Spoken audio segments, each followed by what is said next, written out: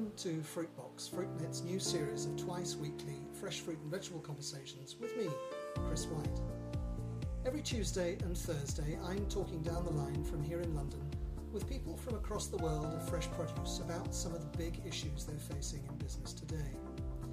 I hope these short 15-minute conversations give you some really good insights into how to do better business in fresh fruits and vegetables. In our last episode, we talked about developments in China and India. Today on Fruitbox, I want to turn our attention to developments here at home, in Europe. Joining me down the line from his home office in Brussels is Philippe Binard, the man who runs Freshfel Europe, the European Fresh Produce Association. Hi Philippe, welcome to Fruitbox. Please, good afternoon to you. Philippe, now, no prizes for guessing what we're going to talk about today. It's the coronavirus crisis. It's affected every single part of Europe, and it's affecting every single part of the fresh fruit and vegetable supply chain too, from the farm gate to the supermarket shelf. We've got growers looking for pickers, trucking companies looking to get products to market as quickly as possible, and supermarkets looking safely to sell fresh produce to their shoppers. So, Philippe, if we could, let's start with the growers. This issue of pickers, the availability of labour, it's the very biggest issue for them, isn't it? It's one of the issues because obviously if you want to have product on the shelf, you need to pick the product. And if we want to avoid food waste with products which are already available but without any seasonal worker, that would be an issue. If we want to have product in the coming weeks and months, because this crisis is probably still there for several weeks, we need for availability to make sure that we have pickers in the right place. And if we don't have the people to collect the product which are on the tree or in the field, I think that will lead to shortage of supply. That could then lead to increase of prices, which I think will certainly not be good for consumer. Some of them have been losing their job for the moment, so there will be lack of financial resource. I think we definitely have to be making sure that being an essential product, we can guarantee the supply of the product to the shelf of the supermarket. But I don't think this is the only topic. It's an important one on which, as Freshfel, we have been working a lot with the European Commission to provide a European framework which could guarantee that seasonal workers could be higher under national condition, but could be higher, could move from one member state to the other, and could also, on some special circumstances, be also coming from a neighborhood country like Morocco or like Ukraine, for instance, and make sure that the package will provide guarantee for the host country, but also for the worker who will come to Europe. But I say that's one element which needs to be secure from a grower perspective. But I think this crisis is leading to a lot of other problems. On the one hand, we have been losing about maybe 25% of the market, which was going to the food service. Of course, the sales at retail level are relatively strong, but I think there is a whole part of the market segment which have been lost and which will make very difficult to compensate. So that will create unavoidably problems on the grower side who were working with this segment. I think there is also a lot of higher cost in the chain. I think all these social distancing measures which have to be introduced in the field, in the pack house, in the distribution center are leading to increased cost in the chain. Cost of transportation. I'm sure we'll talk later about transport, but a lot of transport companies have increased their costs for a number of reasons, which have to be absorbed somewhere in the chain. So I think we should not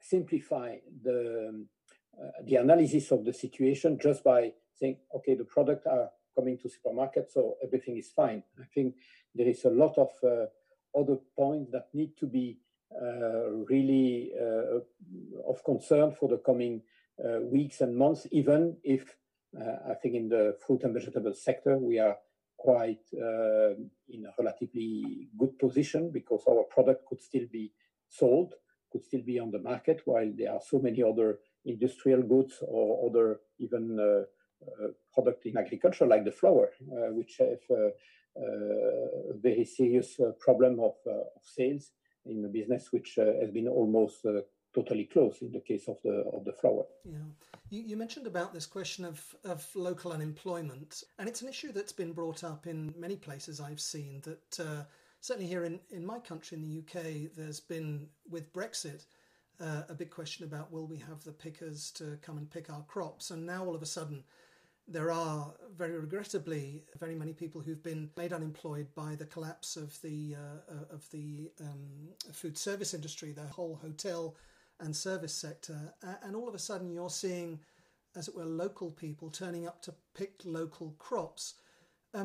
You mentioned about costs earlier, and the risk of, or rather the fact that there are going to be more costs around. Do you think that this whole combination of factors will lead to a big increase in inflation in prices in future? It could be that if there is a 30% increase moving product from, let's say, a place of production in the south of Europe to Central Europe, it's maybe €1,000 more per truck. I think this has a cost implication, but just look also at the efficiency of picking, packing when you have reduced work hours, when you move the worker from their accommodation to the orchard, and you have restriction in the number of people that you could move in the same van or in the same bus from to the place of work. This has a cost. There is a question of efficiency. If you have less people working, or if you have more shift into the packers to maintain the flow of volume, there are a tendency maybe to move to maybe more pre-packed product. This has also a cost, provided the logistic could follow to pre-pack everything. So I think, yes, there are a number of changing parameters today that has definitively an impact on the cost of the product. Yeah, let's move, if we may, from these problems or these challenges that we're facing, that growers are facing across Europe, to then the fact of getting the product from, as it were, the farm gate to the supermarket shelf, and that's then the whole area of logistics and transport. There've been, and we've read about them, some big hold-ups, I think, at frontiers throughout Europe, and it's strange to think of a Europe of frontiers, but there we are. What do you say about that? The first thing that we had to address was, I think, when the issue started in Italy, with some reintroduction of control at the borders, not necessarily on the goods, but on the people, on the truck drivers, for instance. This was at the Brenner Pass in the north of Italy. That was the issue of the Brenner, among others, but there were other points with Slovenia, also with Switzerland. And I think that was maybe one of the first action that had to be addressed by the European Commission. They've proposed guidelines to discuss with the member states and to make sure that at the end there will not be more than 15 minutes at the border. I think this is more or less the case. I don't think there are a lot of retention for the moment at the border. There are punctually a number of delays, but overall that works. But I think that's not the only issue on the intra-EU transport. I think one of the major problem is indeed the product are moved from south to north. The truck is empty, but often because all the business in the non-essential product are being cancelled, often the truck will go back to production area empty, which has an element of increased cost for the one-way journey. But I think there are, on transportation, also other issue. If we look at the bigger picture, there are some problems. I think we try to mitigate on container, on sea transportation. There were some delay coming from China, but now as other countries are also entering into containment, I think we were talking before about India. I think there have been new problems are also occurring there because less people available to go to the port to secure the handling. There were less people available for the custom operation. So all of that is delaying the process for container. So definitively sea transportation is something which is impacting. It will impact the European export in the coming weeks. It will impact also the European import when we move into the Southern Hemisphere season. And last but not least, I think there is today almost no air freight business. Of course, it's a very small part of the total business in Europe, but air freight, if existing, is very expensive. And I think that has created a number of difficulty for specialty, high perishable vegetables or exotics, and that's create definitively another problem in the chain. So yes, there are a number of significant problems on the logistic and on the transport, partially internally at the intra-EU frontier, at the external frontier, even if everything is done to simplify the procedure and the documentation at the external border. And on top of that, there are some commercial implications, not only formally the logistic, but it's also the commercial implication when you have an environment which is changing. Mm. You mentioned there the issue of perishability, and of course the perishable nature of fresh produce is innate, and packaging has played a crucial role in preserving fruits and vegetables, the shelf life of them, and yet packaging in many ways is under attack from consumers, or was until recently. It seems that things are changing. Do you detect a change in attitude too? I don't think there is a European response to that. There are countries where it's business as usual. So I mean, the same balance between consumers who wish to have packed product or pre-packed product and those who want to have them loose. There are some other countries which tend to have their consumer a little bit more concerned of other consumer potentially contaminated, touching the product and then buying the product that they have touched. So there might be a certain trend for maybe more packed product. Obviously, at the production site or at the packing station, there is a need also to be able to adjust to this increased demand, if existing for some market. But I will not say that there is a complete shift to full pre-packed. Yes. At the moment. I don't think that's the case. I think what is very important to remind is that the risk of contamination through the product are very, very, very limited. I think what we have to do today is to remind the basic hygiene guidelines that we need to have when we deal with food, to wash them, to make sure that you wash your hands, that you wash the equipment. If you cut product with a knife, to make sure that everything is done. That's the more important to give guarantee to the consumer that the risk of contamination through food is very, very limited. And what we could advise is to continue to take all the necessary hygiene guidelines that the WHO have always say when we talk about fruit and vegetable. And it's not only an issue for fruit and vegetables. It could be for bread. It could be for other product, even for pre-packed product. The same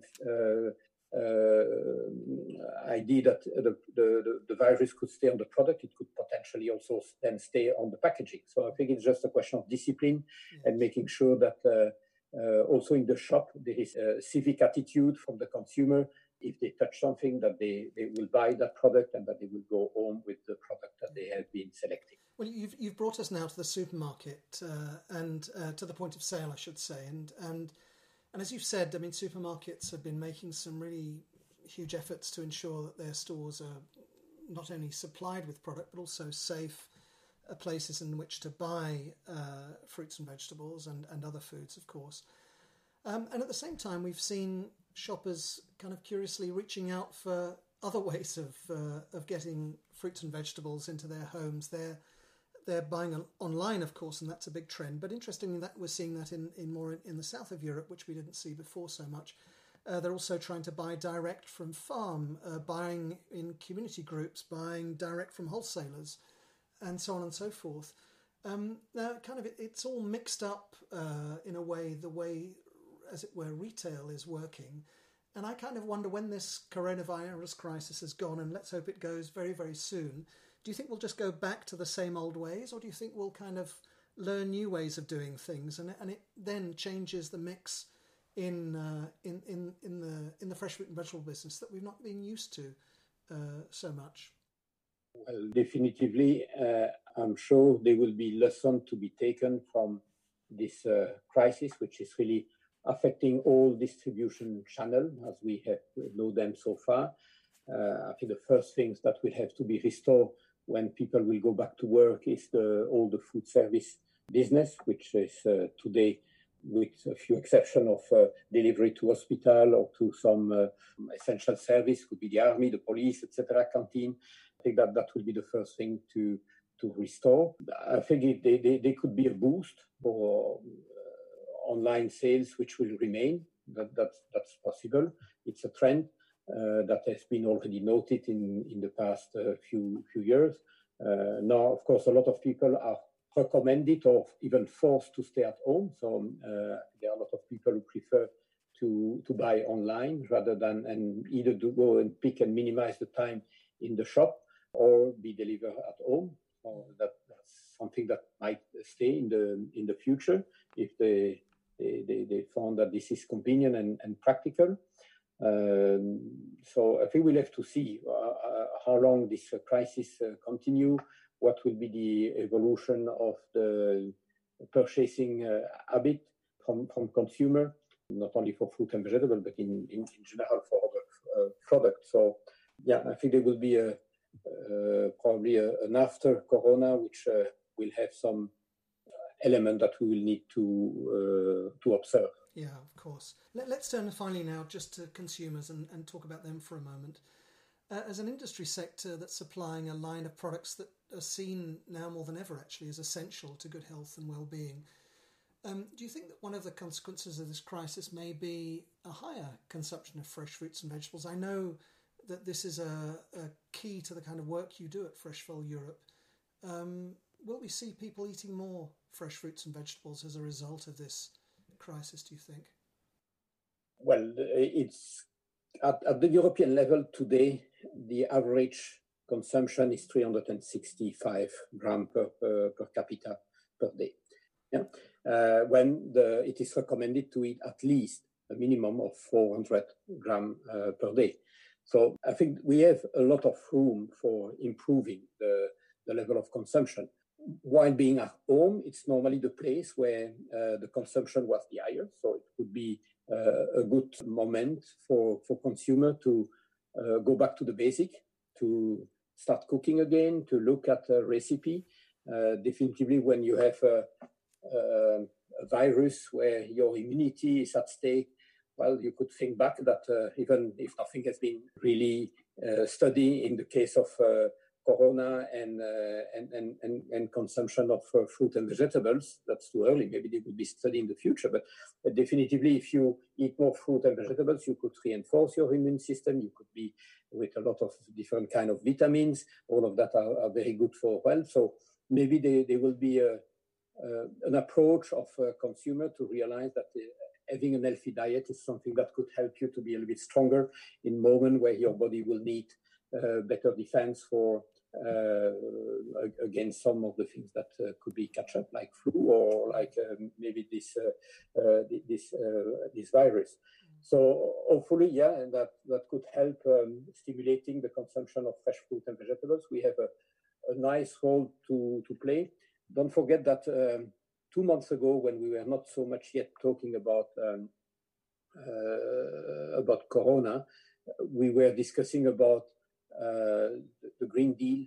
We were discussing about the new strategy for Farm to Fork, where I think there also fruit and vegetable have a very nice role to play for the environment, for the health of European citizens. So I think there are a lot of parameters that we could use in the sector to be better positioned in the future to be increasing the consumption of our product at the different age group that we have in our population and across Europe with different eating patterns. So I think we have to take all these benefits to increase the consumption of fresh fruit and vegetables. Philippe, time's up. That's all we've got time for today. I was joined down the line from Brussels by Philippe Binard, General Delegate at FreshFel Europe, the European Fresh Produce Association. Philippe, thank you. It was great to talk to you. And I'll be sure to check in again with you soon on Fruitbox as this crisis develops. My very best wishes to you and your colleagues and, of course, to all of your members. Thank you very much. So just to remind you that you can find today's conversation at Fruitbox and many others I'll be having over the next few weeks and months now at our website, fruitnet.com. Fruitbox is now on all the major podcast platforms too, including Apple Podcasts from last week. Just search for Fruitbox. You can subscribe there for free. Our listener numbers have been climbing fast. Thank you. In the few short weeks since I started these series of conversations, it's clear that you're finding them interesting. So if you found this conversation interesting, I'm sure you did, then put it out there. Do share it, post it, link to it. And if you want to take part then in a future conversation, then email me at chris@fruitnet.com. Look out for Fruitbox at Twitter, Instagram, Facebook, and of course on LinkedIn. You can find me at Chris Fruitnet. Please do link up. By the way, keep an eye out for our new mobile apps. They're launching in April and May. They're different because they're purpose-built for your smartphone or tablet. We've been working on them with the same people who put together the apps for The Economist magazine, no less. I think you're going to like them a lot. Okay, enough advertising. That was Fruitbox, and this is Chris White. Thank you for listening. Goodbye.